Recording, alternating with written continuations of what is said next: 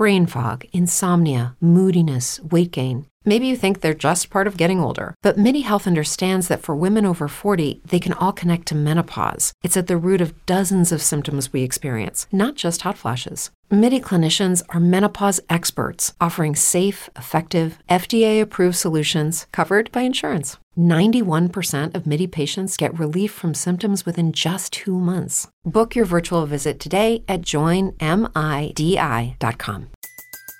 Everybody in your crew identifies as either Big Mac Burger, McNuggets, or McCrispy Sandwich.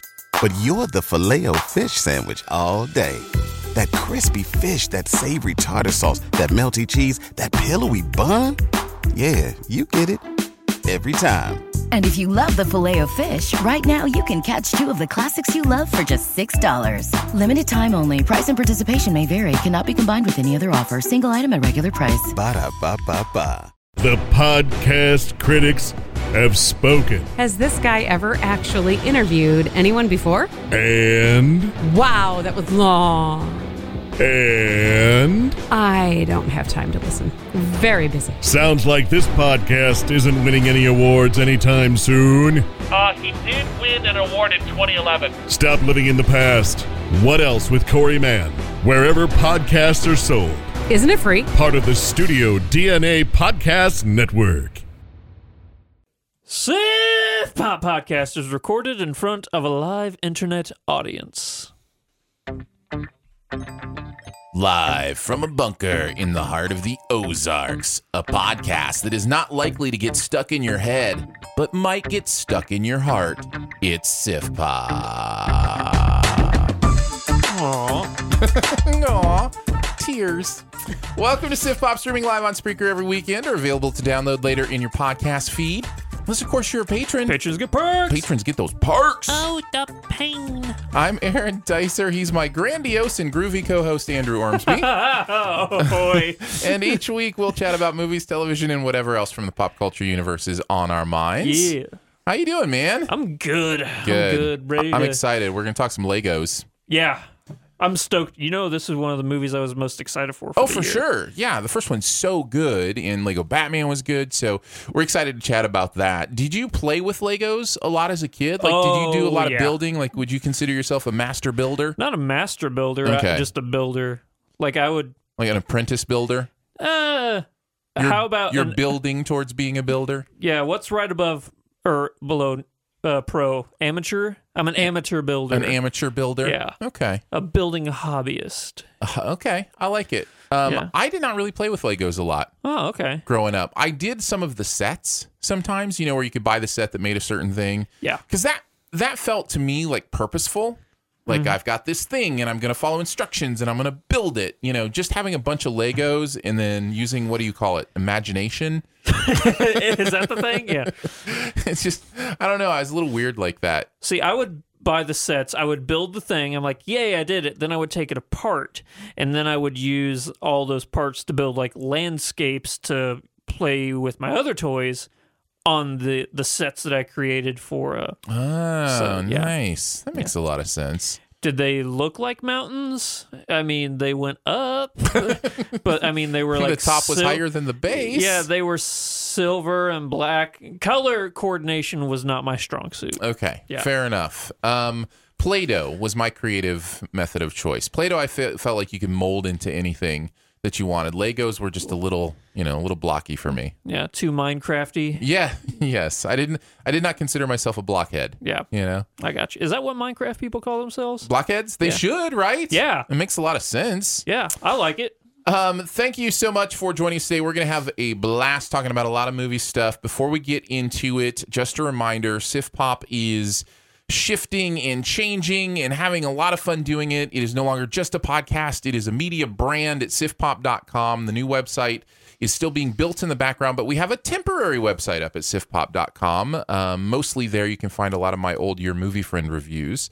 But stuff will start popping up there soon. So thank you for making that possible. Now I know I turned off all my alarms. Why is it doing that? Well, you know, phones, minds of their own. Yeah. So we've got that going on at sifpop.com. We've got some fun stuff coming up in the podcast. We've got some fun stuff coming up on the website. It's going to be a good time. So we appreciate you hanging out with us and doing all that kind of fun stuff, including live video that we're going to start testing. If you want to be part of the test group to watch Sif Pop as we record this, all you got to do is email us at feedback@sifpop.com, and we'll add your email address to the beta testers who are testing the live video with us. So if you want to be part of that crew, again, just email us feedback@sifpop.com. So we've got the usual stuff. Of course, we've got Buried Treasure at the end. We've got a fun Sif Quest we're going to go on. We're going to do a BEC today, our best ever challenge on cult classics. Yeah. So that's going to be a lot of fun. And of course, we'll review Lego Movie 2, the second part. But we like to kick it off with some Do We Care? Every single week, I scour the internet to find Nice. out what is going on in the entertainment world. I pick some topics for us to discuss, and we must decide whether or not we care about them or not. Number one, Aaron, follow me here. Kevin Feige and Marvel are dropping bombs for everybody right now. 3 things. Now, I'm going to list 3 of them. Okay. You have to pick one for us to talk about. Oh, so this is like extreme Do We Care? This is like, Well, which one do you care the most there's about? There's 2 other topics, but of these first 3, which is the one you're going to want to talk about? Yeah, which one do I care most about? Yeah. Yeah, all right. All right. So these are all Marvel related.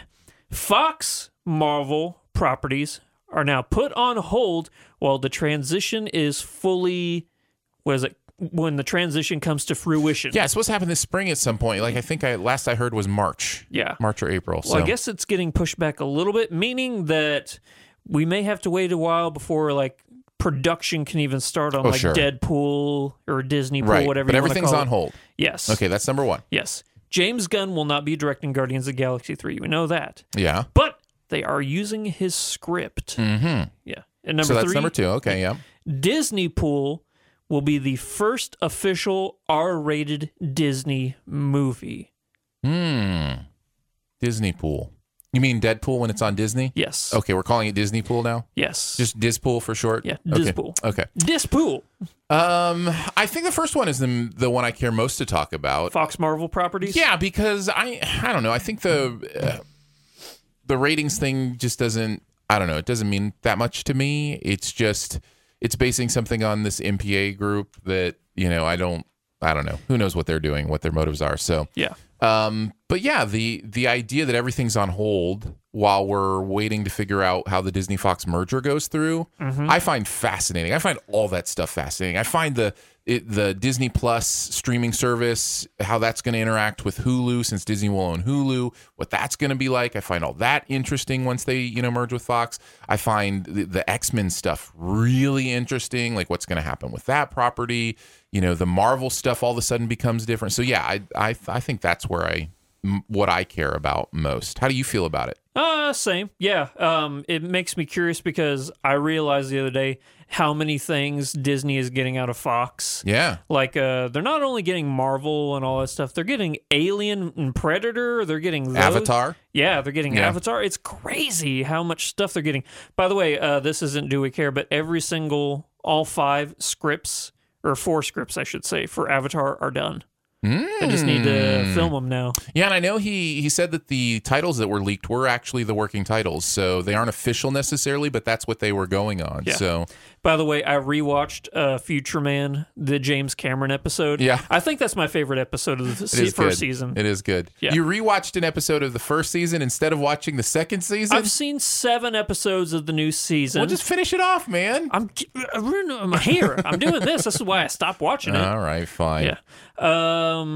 Let's see. Anything else with the Fox merger that piques your interest? Well, again, stuff that we've already said, like I'm excited to see what Disney can do with Fantastic Four, because that's another property that's never been done right. Well, yeah, I mean, I agree-ish. The first one I think is a fine movie, but, it's not great by any stretch of the imagination. Well, official, MCU movies, they have a feel to them. And it's just nothing that I've seen from the X-Men universe or Fantastic Four feels like it would smoothly transition into the MCU. So I'm assuming they're going to start from scratch, Yeah. recasting They'll figure it everything out. for yeah. The only person I'm pretty sure they're not going to recast is Ryan Reynolds. Think about it. He's the only one they're not recasting. You know what's interesting though? The idea that this is no, it's not going to happen. I just realized because Chris Evans has said he's done playing Captain America, and that's not a spoiler for Infinity. That's just what he said. Like he doesn't want to play Captain America for the rest of his life. Yeah. But I was saying if he could hold on just a little bit and interact with the Fantastic Four and have that moment where he talks to the character he used to play in the old Fantastic Four movies, that would be funny. I don't know. I thought that'd be a little hilarious in joke. Flame on. That's right. Number 2? Yeah, bring it. All right, number 2 in the Do We Care? World War Z sequel is officially undead, or is not officially undead? It's dead. It's back. It's dead. So Brad Pitt's long locks and tactical schmuck will have to find somewhere else, some other apocalyptic setting to intensely brood. Yeah. I was looking forward to that. I think World War Z is fine. I like it. I think it's a fun movie. Yeah. And it's a great world to explore, Speed zombies are interesting, man. Oh, yeah, like it's like a hive mind, There's just this flood of zombonis. Yeah. Oh, that's what I really want. I want a zomboni movie. A hockey zombie movie? Undead zambonis. Zomboni. That has to exist somewhere. If not, I'm capitalizing on it. Yeah. I'm going to trademark that. They ride around on zombonis? Yeah. No. What are they? Zombonis. No. What's the name of the vehicle? Yeah, Zamboni. Zambonis. Yeah. Not Zombonis. No. But the Zombonis are the dead Zambonis that have come back to life. Yeah. Do they play old trombonis? Oh, look at that. Number 3. Sure, bring it on. Oscars. Officially no host. Yeah. What's going to happen? I don't know. I'm right here, man. Just give me a call. Yeah. I'll do it. I don't got anything to lose. Nobody knows who I am. Yeah. I'm only half. I mean, I'm obviously nobody cares about me, but I'm only half kidding in having somebody who's unknown do it. Just tap somebody who's a cool, calm news guy from a local station in Sacramento or something. You understand what I'm saying? You're the weather guy from Sacramento. Yes. I'm just telling you, there are so many talented people out there who nobody's ever heard of, and they would love to do it. If you look in this cluster over here, you're going to see many, many supporting actor nominations. But I think that this coal front heading from the special effects is really going to affect that. I think that's going to push in and move all that out to the side. Yeah. So you work in the news, you know how all that stuff works. Yeah, man. There are talented people over there. There are tons of talented people who nobody's ever heard of. Yeah. They would love to, do that. And it would be great because the expectations would be nothing. As it is, you're just going to go without a host, and then it's all on the producer to make it interesting. And the last time they did that, it was complete chaos and train wreck. And when was this? So this was, I think, in the 80s, maybe. I remember there was an opening number that is now just gone down as the worst thing ever in Oscar history, where it was like Snow White came in and sang with different people and introduced different things, but it wasn't Snow White because Disney owns Snow White, but it was but it was Snow White, and it was just really bad. So it's notoriously bad. You should YouTube it. I love watching bad things. But luckily, we still get to hear politically preaching acceptance speeches. And that's my absolute favorite thing from the Oscars. That's not going anywhere. No. For a while there, they were going to get rid of the songs. And then they're like, well, we'll do Shallows and one of the other songs. And then they're like, oh, we'll bring them all back. Yeah. So it's like, you can't just say we're bringing back Shallows. I mean, what if Shallows doesn't win? Well, I'm super happy because I can't wait to see Tim Blake Nelson sing the song from Buster Scruggs on the award show. Is he actually going to be the one singing it? I hope so. That's going to be pretty great. I really hope so. That would be amazing. Yep. That's going to wrap it up for Do Care. Very nice. Let's get into the reviewing. We're going to talk a little bit about Lego Movie 2. The second part. Times have changed. You need to change with them. We have to be tough and battle ready. Look, a shooting star, make a wish. Oh no. Run! Hurry, the door is slowly closing.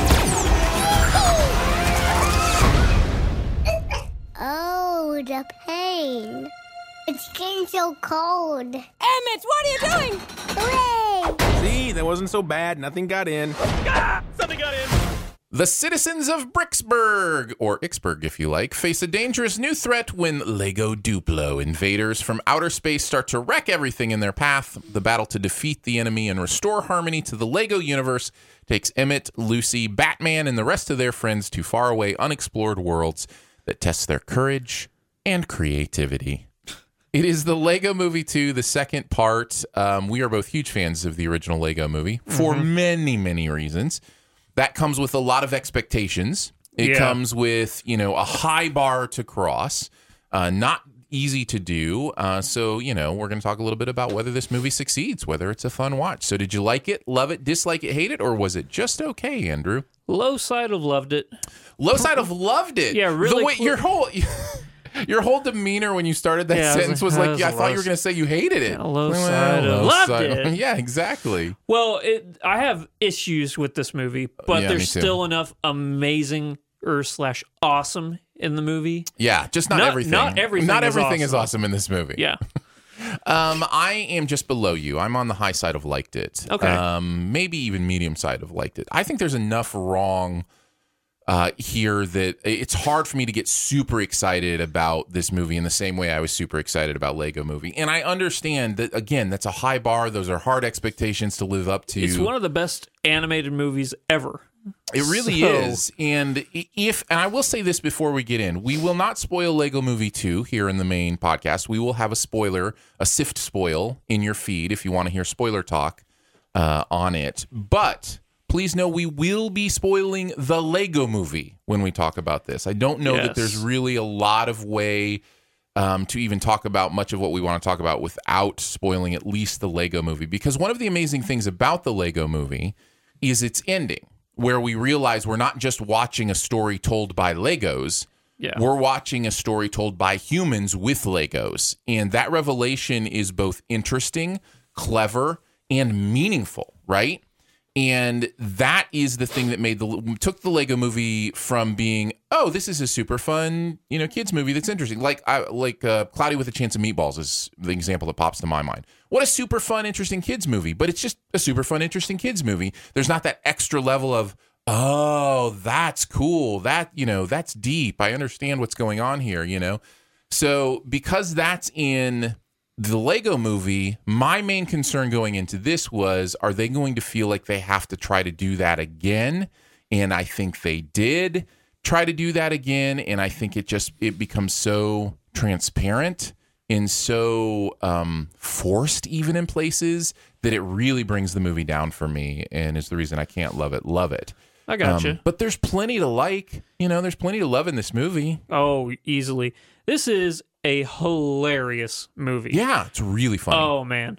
There's just so many parts I can't wait to talk about in spoilers. Like, oh, this part here was so funny. I was crying. I was laughing so hard, It felt like a really easy transition back into this world. It didn't feel like I was, being forced back in this. Everything's different. Everything is not awesome. But still, the way that the movie starts and, gets you back into it is pretty easy. Like, I wanted to get back into it, and they didn't, make it difficult for me. Right. There's some interesting things happening in this movie. I will say, I'm starting off with a con. There's too much in this movie. Mm-hmm. There's way too much. There's too many twists and transitions and too many messages that this movie's trying to give you. Yeah, I agree. I think what made the first one work was the fact that it was a simple film, but it was smart in its simplicity. Right. Whereas this one's trying to be smart, saying a lot of things, as opposed to just one simple thing, one powerful thing. Yeah. It's trying to say a lot of things, and it just made it a little too much for me, but the characters are lovable. Emma is just one of the most lovable characters of all time. Yeah. And the way that Chris Pratt brings him to life is just, you just want to hug him, you know? I think the characters in this, it's great to see them. It's great to hear from them again. Wild Style is back, and Will Arnett as Batman. And Will Arnett as Batman is just on fire. No, he did not. What about the new characters? I thought that was a plus in the movie. I actually really liked Queen Whatever I Wanna Be. Yeah, I liked her and General Mayhem. And by the way, Rex. General Mayhem is Stephanie Beatrice from Brooklyn Nine-Nine.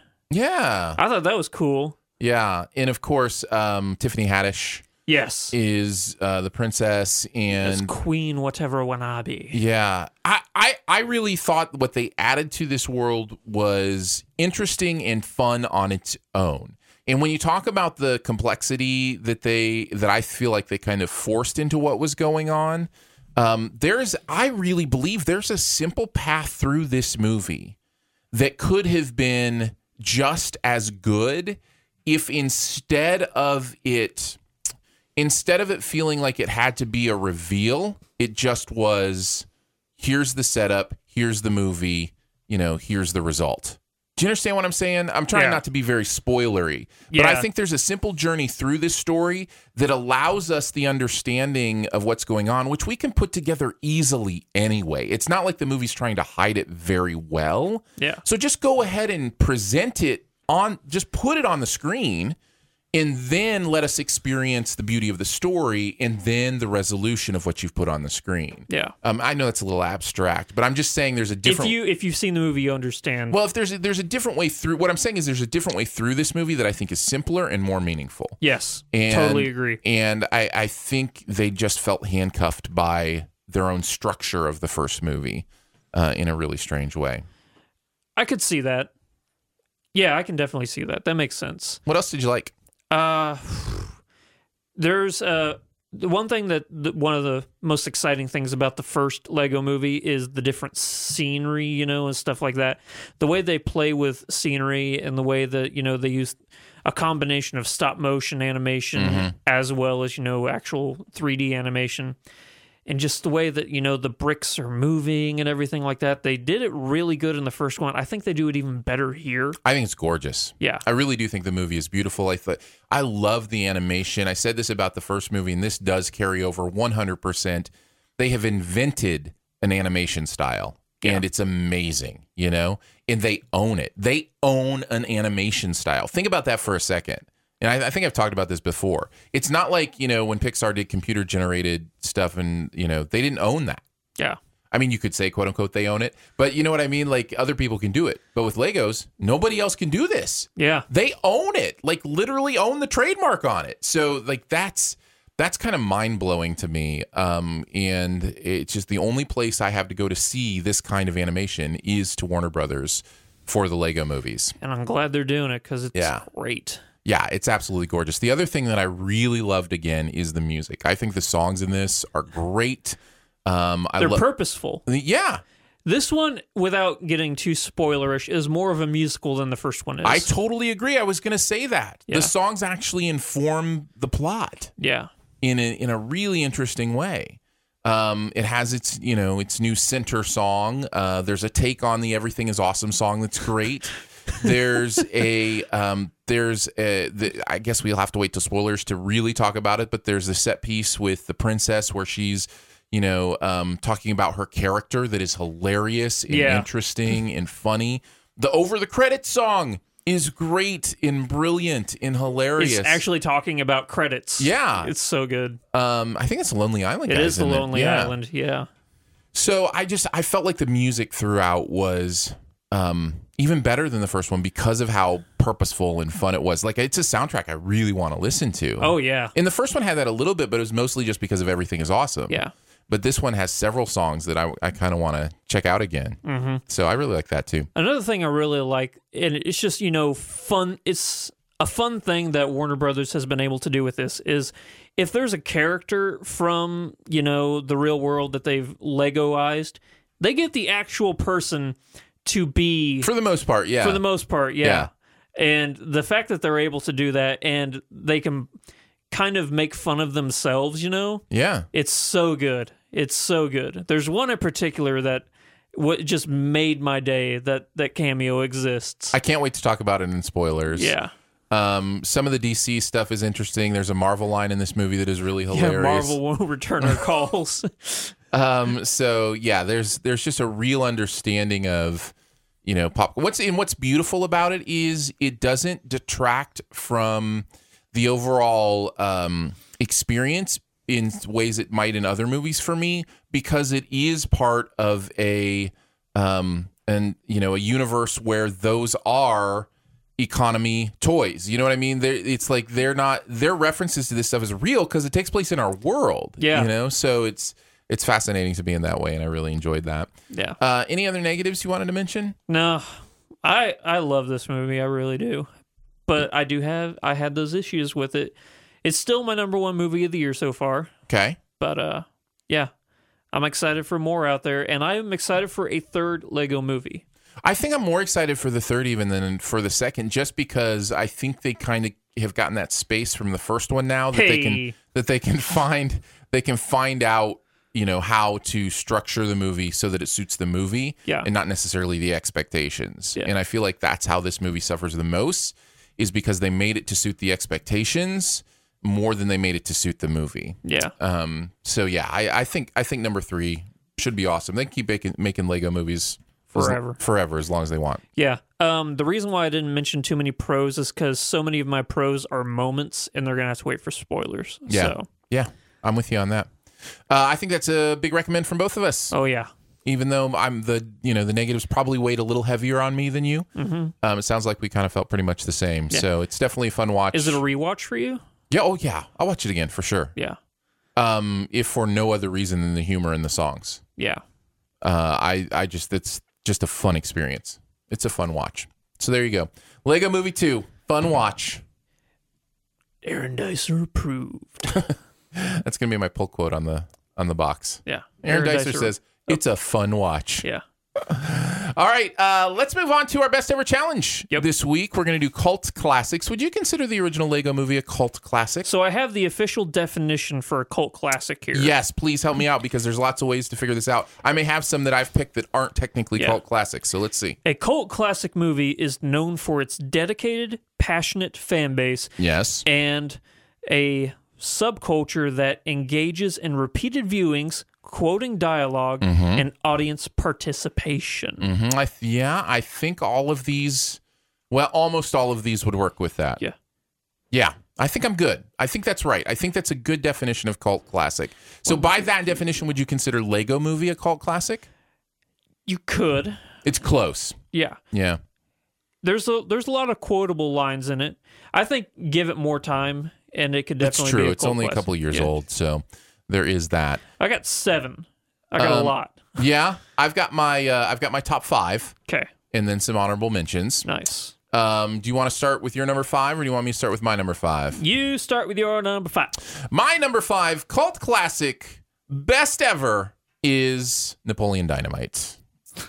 That's a cult classic. It is right? a cult classic. That is definitely one. I will never forget. I actually saw this in theaters with 4 of my friends.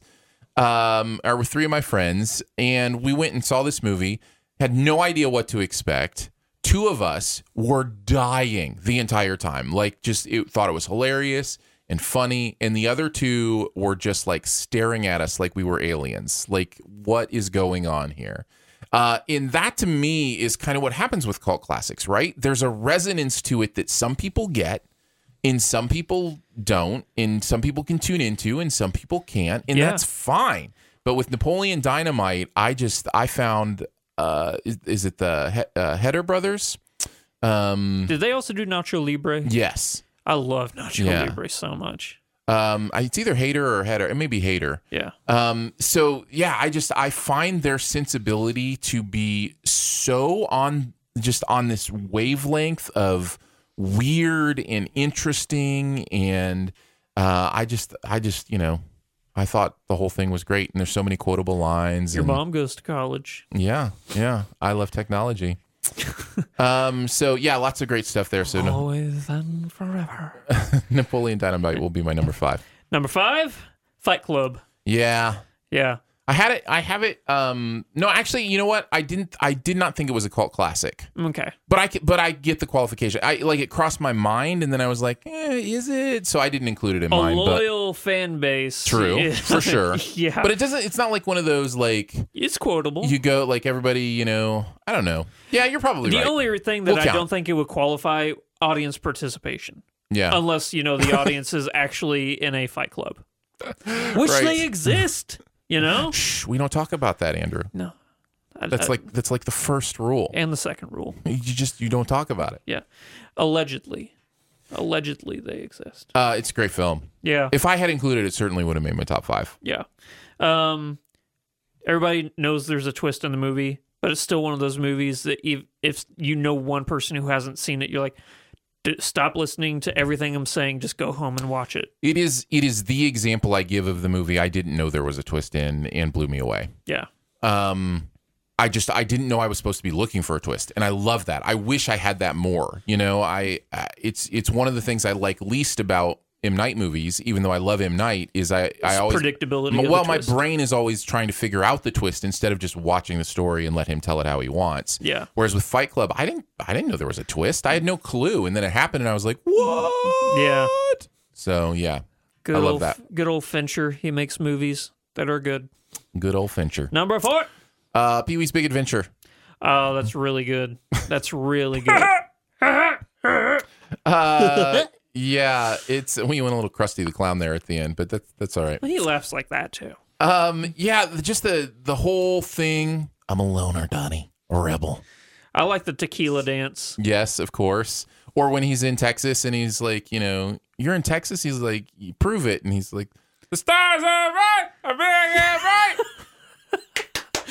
And everybody Paul sings Rubin. Deep in the Heart of Texas. The Alamo stuff, the basement of the Alamo. Yeah, I Know You Are, But What Am I? It's such an iconic movie. It's so great. Was Pee-wee a big part of your childhood growing up? No, not really. Okay. I mean, I remember when Pee-wee's Playhouse came out, which I think was after the movie. I think the movie was kind of what introduced everybody to him, and then his TV show came after that. I remember watching a couple episodes and reveling in the weirdness, but no, just that movie was what it was for me. I watched that movie over and over again. Nice. Yeah, starting with that amazing breakfast scene. Oh, gosh. My number 4. Yeah, what's your number 4? This is Spinal Tap. Yeah, I had that in my honorable mentions. This one goes up to 11. Fun fact, on IMDb, you know how they have a rating of 1 through 10 for their movies? Yeah. Spinal Tap is the only movie where you can rate it up to 11. Oh, that's fun. Yeah, I like that. I love that. I think Rob Reiner was the director of the 80s. He made the best movies in the 80s. Yeah. Reiner did some great stuff. Yeah. I got more of his on the way, so I won't talk about the other ones. But it's quotable. It's so funny, and it's so unique. Mm-hmm. Did it start mockumentaries? Was it the first? People consider it the first. It's like one of those things where, people consider the iPod the first MP3 player. Yeah. Where it's like, it's the first because it's the first that everybody had and everybody knew. The Diamond Rio, I think it was called, or the Rio that came out before Apple ever had done it. There were MP3 players before the iPod. Yeah. But everybody can. So it's kind of like that. There were mockumentaries before Spinal Tap, but it is what made mockumentaries a thing. Nice. Okay, so, yeah. I think that's fair. It's so funny. I can see people back in the day just not getting this movie. Like, they're like, wait, is this real? Is this a real band? Why have I never heard of them? I wanted them to go on tour. I would have gone to see them. The best or closest experience probably to that would probably be American Vandal on Netflix, where I can see people watching that and going, wait, is this real? Is this real? What is going on here? Yeah. Yeah. What's the city where they are stuck backstage and they can't find the stage, and they're always going, "Hello, Delaware," or something like that, and they just can't find the stage, and they just keep screaming it over and over again. Yeah, I've actually only seen Spinal Tap once. Oh, really? So, yeah. Do you remember Stonehenge? I do. Oh, God. I love that movie so much. I want to watch it now. I'm probably going to watch it today. Yeah, I should watch that more. I should watch that a couple more times. It's definitely worth it. Yeah. Want to go on to number 3? You're number 3. This is the one I was wondering, is it technically a cult classic? I'm going to say yes, even though the same thing like you said with Fight Club. It's kind of my Fight Club. 12 Monkeys. It's a cult classic. I think 12 Monkeys is a cult classic. Yeah. Very loyal fan base. Including me. Yeah. I love this movie. I love everything about the world building. I love everything about the characters. I love how weird and strange it is.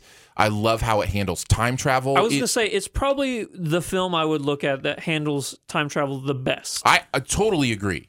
At least a linear idea of time travel. Yeah. You know, if you want to start talking about multiple universes and blah, blah, blah, blah, blah. Yeah. And I don't know how our brain's supposed to really deal with that. But if you want to actually deal with time travel in your brain, 12 Monkeys allows you to do that. And I find that fascinating and wonderful. Speaking of Brad Pitt. Yeah. That was his first Oscar nomination. And he's great in it. I really love his performance. I've heard some people talk about it being too over the top or too weird. I'm just like, I don't know. I think for that movie, it's exactly what it's supposed to be. And I've never seen him do anything like it before that. And even really after, I'm trying to think of a performance he's done that's that messy, after 12 Monkeys. Yeah, I think that's it. I think it's his best performance in that way. Bruce Willis is so good. Yeah. And what's his name? David Fincher? Is that the actor's name?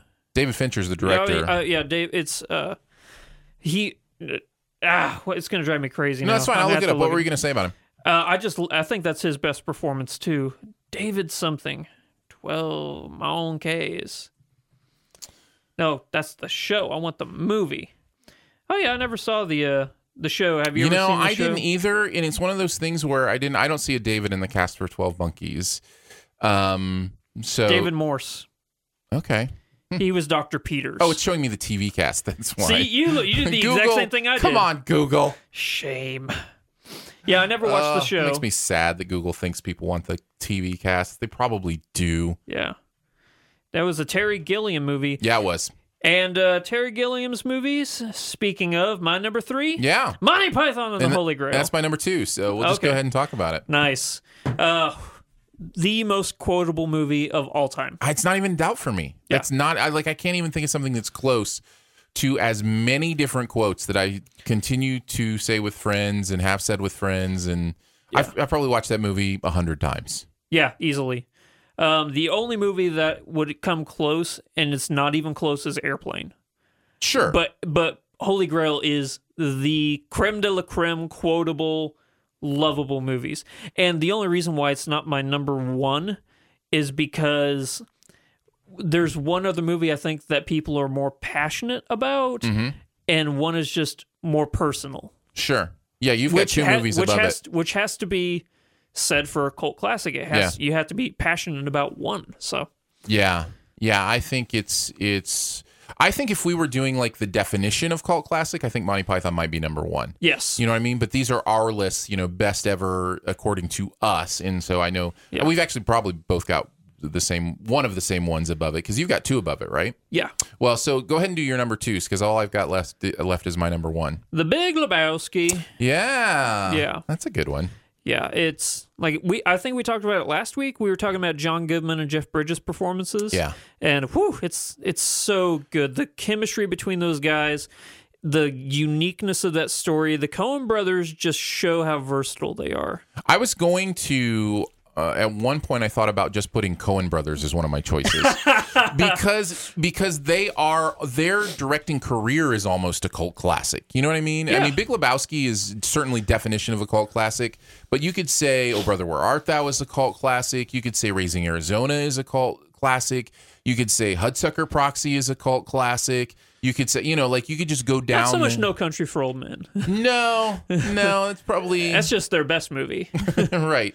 But Fargo even, you could say, is a cult classic. Yeah. It's just interesting. It's like they are a cult classic machine. Yeah. And so I almost put them as their own choice, but then just decided, not to put any of the movies on there, but maybe, talk about it afterwards. But I'm glad you brought up The Big Lebowski, because that's probably the one that most people would say. Yeah. How did you feel about the Super Bowl spot, bringing back the dude? I didn't watch the Super Bowl. Okay. But did you see the commercial? No. With the dude in it? No. Yeah, it was... Well, was it? No, it was just... I don't know. It just made me sad. No, just because everything is so commercialized, and it's oh no, that's the exact opposite of what the dude is. I know, right? So not that he's just the dude. Yeah. I don't know. It didn't speak to me. Although Big Lebowski isn't necessarily one of my favorites. So okay. I don't hate it. It's just not like, up at the top of the list for me. I gotcha. So we have the same number one. Is The Princess Bride? It's The Princess Bride. I think that's the right choice. Yeah. You can't. I don't think I can love a movie more. It's not my favorite movie, but I just love this movie so much. You want to talk about a passionate fan base? Yeah. Quotable. Mm-hmm. Besides Monty Python, man, I think this would be like the number 2 spot for like the go-to cult classic movie. I totally agree. Part of what we do with the CinemaSins videos at the end is we do those outtakes, where we'll put like pieces of other movies over the current movie we're doing, that kind of thing. My go-to is The Princess Bride. Oh, yeah. Like I use it, every other movie. You could throw Inconceivable through anything, There was just recently there was a movie where 2 people were going in for a kiss, but it was really slowly or whatever. So I played some of the theme from Princess Bride, and then the stop that. Yeah. What kind of movie is this? So there's so much there that's beautiful. The as you wish. Oh, my sweet dear Wesley, what have I done? The ROUSs? I don't think they exist. Yeah, and all that Dread Pirate Roberts stuff is so great. Oh yeah. Yeah. Even at the end, whenever Andre the Giant is like, "I'm the Dread Pirate Roberts." Anybody want a peanut? Anybody want a peanut? Yeah. See, he's just so building lovable. up the immunity. It's all and one incredible. of the best sword fights ever. Yes. That sword fight between Wesley and Inigo Montoya is probably one of the best sword fights in like cinema history. It's really good. Us having this conversation is making me doubt what I said about Holy Grail. I think Princess Bride may give it a run for its money with quotes. Like there are so like moments in quotes. If there's a movie, it's got to be The Princess Bride, right? You think more than Airplane? I think so, yeah. I don't know. I'm not an airplane aficionado. Oh, okay. So maybe that's what it is. Maybe it's just because I've seen Princess Bride so much.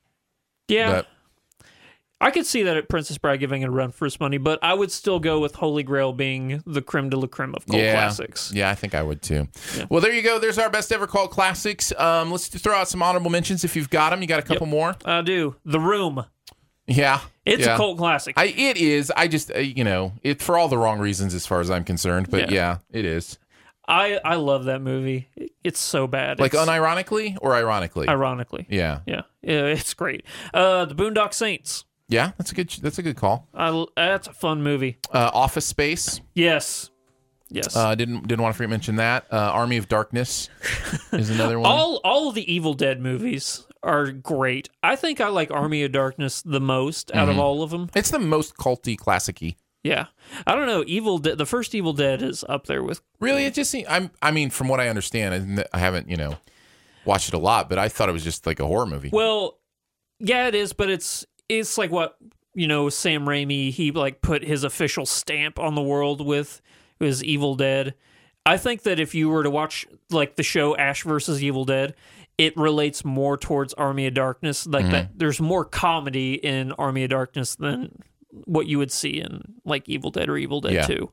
And I do have to mention, even though I don't think it's a great movie, we have to mention things like Rocky Horror Picture Show. I mean, it's kind of the very definition of what a cult classic is. Sing-alongs and everything. Yeah, and for me, though, that's not a great movie. It's just a huge cult classic. Yeah. For others may disagree. That's fine.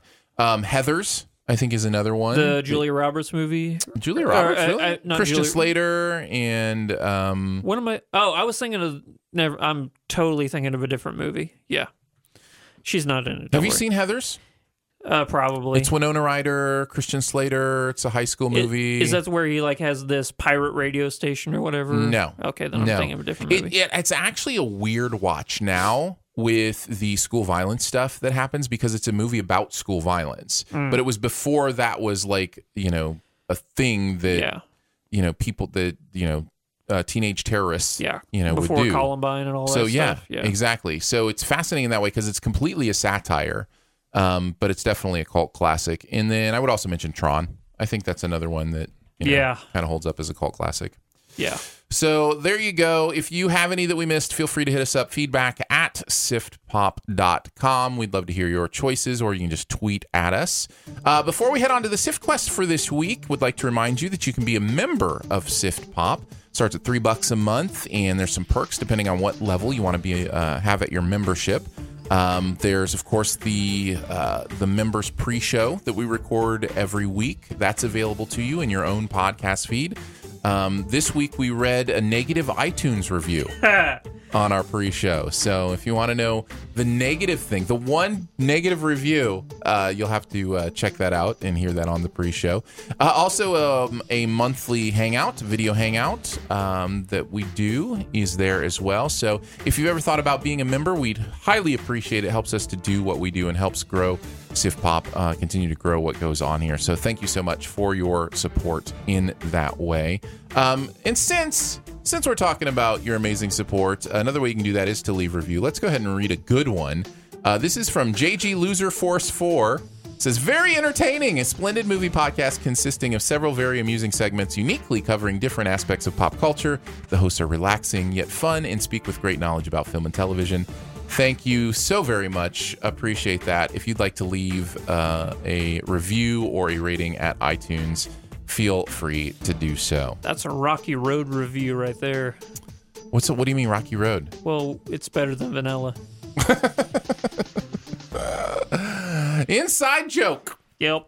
All right, let's move on to the Sift Quest. This one comes to us from an anonymous person via email. Says, with all these fancy Disney live-action films coming out, which DreamWorks movie do you think should get a live-action restart, being the same plot, character settings, and all that? I found this a fascinating thought experiment.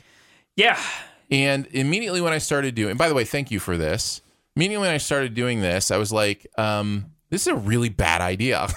Like, the DreamWorks movies don't really work as live action movies, do they? I found one that works. I think I have two that might work. I will say right off the bat, Shrek is the worst idea ever as a live action movie. Yeah. Am I wrong about that? No, not at all. Can you imagine the live action Shrek? I think what DreamWorks realized is the movies they make animated would only work animated, with very few exceptions. That's fascinating to me. Yeah. I was just going through the list and I'm just like, How to Train Your Dragon? No, not really.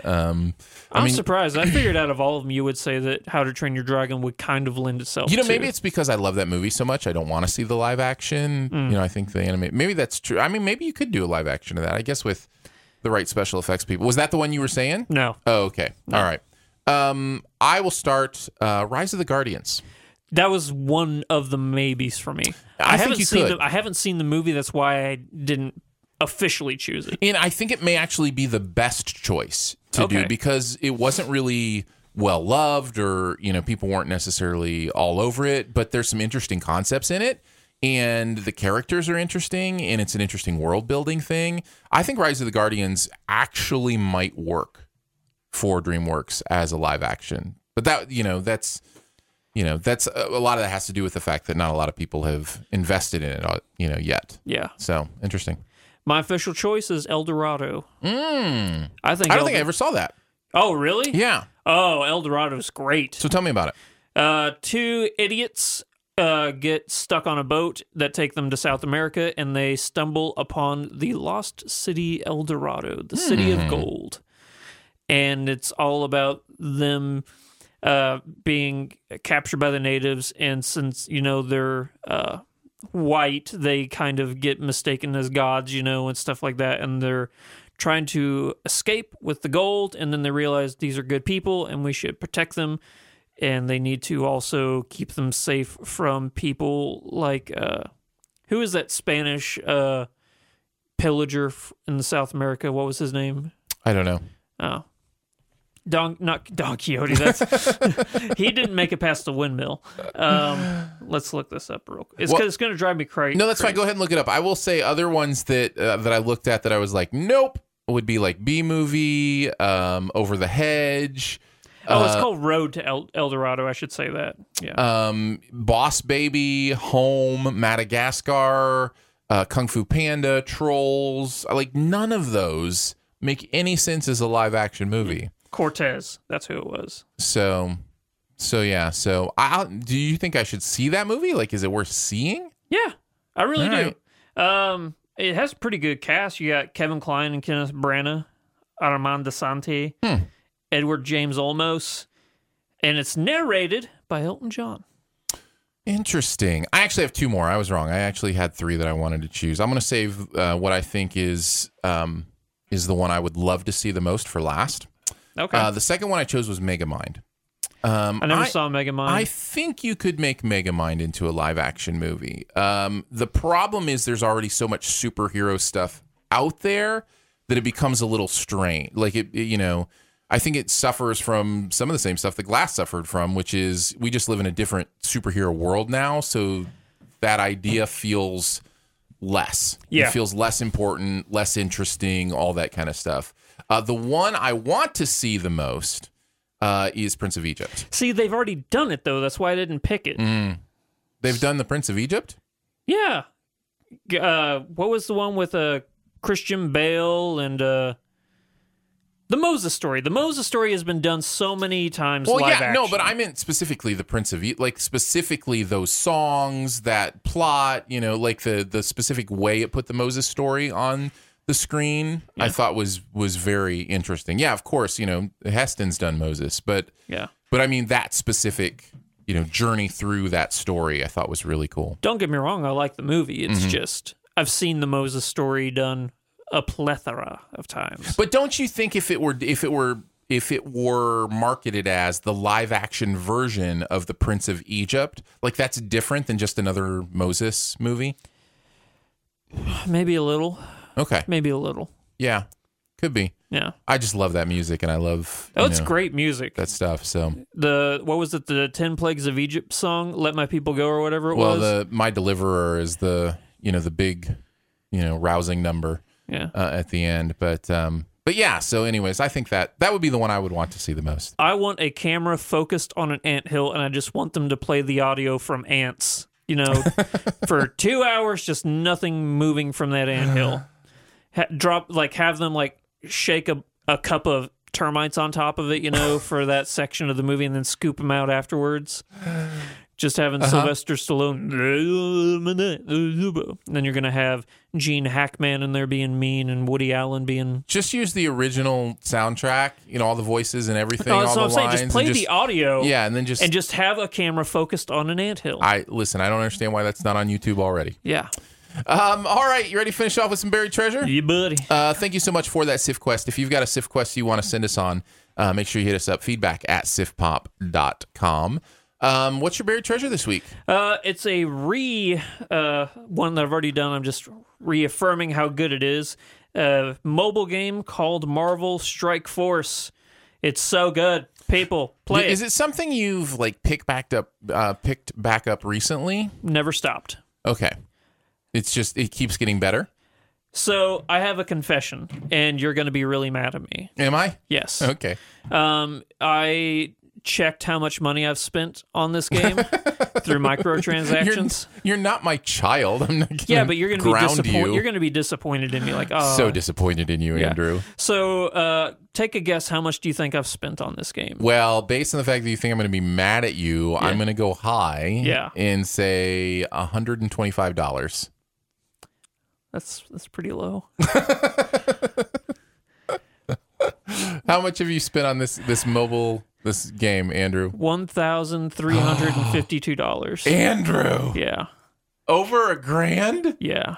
Andrew. I know. But when you think of that, I mean, hey, listen, your dollar's your choice. But when you think about it, how does that make you feel? Well, it was way more than I thought I'd spent. I thought I'd spent $600 or $700. Mm-hmm. For just $600 or $700. Well, yeah, considering I knew I'd spent a lot. Yeah. But I play the game every single day for at least 3 hours a day. Yeah. So I'm definitely getting my money's worth. I think it equals out to $5 a day for how long I've been playing it. That's still a lot of money, man. It is a lot of money. It is a lot of money. I mean, think of the... You can do a free-to-play version of this game. You know how Danae is really competitive in Clash of Clans? Yes. I'm really competitive in this one. Yeah. If you didn't notice. I'm not a leisurely gamer just dropping over $1,000 on a game. Like I said, you can do a free-to-play version of this game, but I don't. I'm competitive in it. Listen, I appreciate the honesty. I think there are a lot of people out there who will identify, with that honesty, and it doesn't sound like you feel overly guilty about it. It just, it sounds like it was a surprise. Shocking. It was shocking. Yeah. If it were me, I'd be thinking of all the things that I could have bought with $1,000. Yeah. Including amazing televisions. I already got my 4K TV. So that's how my brain would be acting. And if it were one of my children, they would be grounded. Not dead. No. See, here's the thing. I'm a single guy living by myself. Sure. If I had a family like you, I would definitely be really upset with myself. Yeah. But it's just me. It's my money. I earn it. I spend it. It's fine. I will say I understand the words you're saying. I understand it's hard for me to identify with them, but I do understand them. Here's how I looked at it. So I worked just half a month, like less than half a month paycheck went to this game. I'm fine with that. Yeah. Yeah. That really is the best way to look at money, is how long you have to work. Is it worth it to you? So you're saying for the fun of this game, you're willing to work half a month labor. Yes. Yeah, I think that is the way to perceive finances. It's just a lot of people can be like, well, why don't you just go and buy a PlayStation game for $60? And I'll be like, you could, yeah. But I haven't played a PlayStation game for 224 straight days, 3 hours a day. Yeah. And there's actually a counter on the game for how many days you've sequentially logged in. Sure. So, 224. I'm listening and nodding, and then with my other hand, I'm scheduling an intervention. Yeah. That's a good call. I participate in the Google rewards. So I get surveys every once in a while from Google, and they pay me 50 cents or 70 cents or whatever. And so I've got like $25 in my, Play account. Yeah. That every once in a while, if I see an app that I want to buy, like I'll buy an app. But I literally pay for everything I do on my phone with surveys that I've done through that Google. Yeah. What's it called? Google. I have an iPhone, so is it Google Play? Well, Google Play is the store, but rewards, Google Rewards. Okay. So I found that to be beneficial. There you go. By the way, the game is about, you can just have all the Marvel characters from all the different properties, and you get a turn-based action game, and each one has like healing characteristics or combat or defense, stuff like that. It's a lot of fun. So Andrew's treasure is literally buried in the buried treasure. No, it's not buried. And buried in the Marvel game. It's buried in Foxnext's vault. That's the developer. That's right. My buried treasure is related to Netflix's. I have a feeling it will be for like the next 10 years. It just feels like every week Netflix has something that I'm checking out. Yeah. There are a few things, in fact. Next week, maybe on the episode, might talk a little bit more Netflix stuff. But I'm going to talk about High Flying Bird. This is Steven Soderbergh's new movie that's on Netflix. It is a movie about an NBA player during an NBA lockout and about his agent. And I really liked this movie. High Flying Bird? Mm-hmm. Soderbergh has my number, man. I like the way he makes movies. I like the way his characters work in his movies. I like his shot selection. He's been shooting on an iPhone for the last several years. So this movie shot entirely with his phone. And so it allows him, and you can tell in this movie, the shots he's getting, you couldn't get with a regular camera. He's taping his phone to the ceiling. He's, I say taping, securing his phone to different places. He's in tight spaces with the way it's really cool stuff. And I think he's doing great work. And the movie itself is interesting to me. Of course, I'm a basketball fan, so I found that part of it fascinating. I'm very upset so far. I have not found Larry Bird in the credit or the cast of this movie. No, it has nothing to do with Larry Bird. But you want to talk about a cast? This movie's great. Yeah. You got Zazie Beetz, Bill Duke. Oh, I love Bill Duke. Zachary Quinto. I'm assuming that's the agent. No. Oh, okay. No. I mean, I think he is an agent, but not the agent. Yeah. Andre Brower, I think, is the main agent. Is that right? Did I get that right? There's Andre Holland. Andre Holland. I'm sorry. Yes. Yeah. And I'm assuming Melvin Gregg is Eric Scott. Yeah, that's the ball player. Yeah. So it's really, for me, it's one of those movies that just locked me in, and I loved the story. I loved what was going on. I love the thinking it makes you do about what is the future of sports, because this idea that, the players get locked out from the NBA over over disputes with the owners. And then it's like, well, why do they need the owners in today's culture? Why can't they set up 3-on-3 tournaments and, one-on-ones? And so, why can't it be like boxing, where each one-on-one match is millions and millions of dollars for these guys, and you have, seats that are, you know what I'm saying? Yeah. Like, it's an interesting thought, experiment that this movie allows you to take. So I enjoyed that part of it as well. So again, that's called High Flying Bird. It is on Netflix, just came out, Steven Soderbergh's new movie. I think quietly one of our great directors, the last several years. Yeah. So I'm changing my buried treasure because I don't want people spending thousands of dollars like me. Watch the UFC event tonight, people. It's going to be a good one. You could probably do the math on how much money you've spent on UFC pay-per-views, and it'd probably be up there as well. Well, most UFCs I go to there's steakhouses and stuff around town. Right, yeah. They just show it there, and I just get some food. So I just say I'm going out, and then I'm gone for 4 hours. And it's a lot cheaper than buying a $60 pay-per-view. That is true. Yeah. But tonight is the Style of Bender versus the Spider, Andre Silva. Also, you got Kelvin Gastelum fighting for the title. It sounds to me like maybe you need a UFC podcast. I'd do it. I really would. Because I don't know any of those names. I really would totally do a UFC MMA podcast. Yeah. I'm sure there's some good ones out there. Oh, yeah. You just listen to the Joe Rogan Experience. He always has his fight companions. Because, he does the... he's the commenter for all the UFC events. Oh, right. Yeah. No, I'll just stick with movies. That's okay with me. I don't need to make my way into the sports? The sport of MMA. Oh, but you're a sports guy. Just think of it like I like basketball. If I were to start mentioning, I don't know any current basketball players. Steph Curry.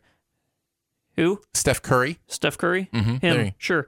But if you were to talk 90s, like Michael Jordan, Scottie Pippen, Isaiah Thomas, Rodman, we'd have fun there. Yes, we would. Magic but you know Johnson. what? We have fun talking movies. Yeah, we do. That That's works something as well. we can mutually share our quote-unquote knowledge about.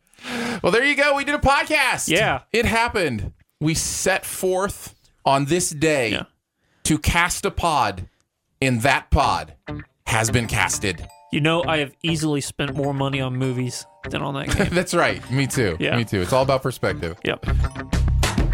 Thank you so much for joining us today for Sif Pop. It is part of the Studio DNA Podcast Network. You can find out more about other shows on the network at studiodna.media, or you can search for Studio DNA in your podcast player, and they'll all pop up there for you. Huge thanks to Andrew for coming by. Thanks, Bad. You can catch him at Flick Freaks on all the social medias. I am at Aaron Dicer. You can also follow us at Sif Pop on Twitter as well. Much love and gratitude to our members for giving monthly to make Sif Pop a real thing. Support starts at $3 a month, and you get access to every bonus episode, as well as some other fun perks, including a monthly video hangout. Also, your support going to be directly helping Sif Pop expand this year to some fun new areas. You can find out more at patreon.com/SifPop. And finally, lots of ways to connect with the show. You can comment, rate, or leave a review at iTunes, which we very much appreciate, or you can email us, feedback@sifpop.com.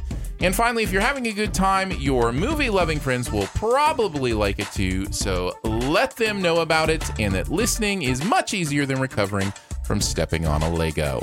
We'll be back next week to chat more stuff. I'm not sure exactly what is going on next week, so it'll be a surprise. But we will have a Sif Spoil in your feed right now for the Lego Movie, so you can feel free and download that and listen at your leisure. See you there.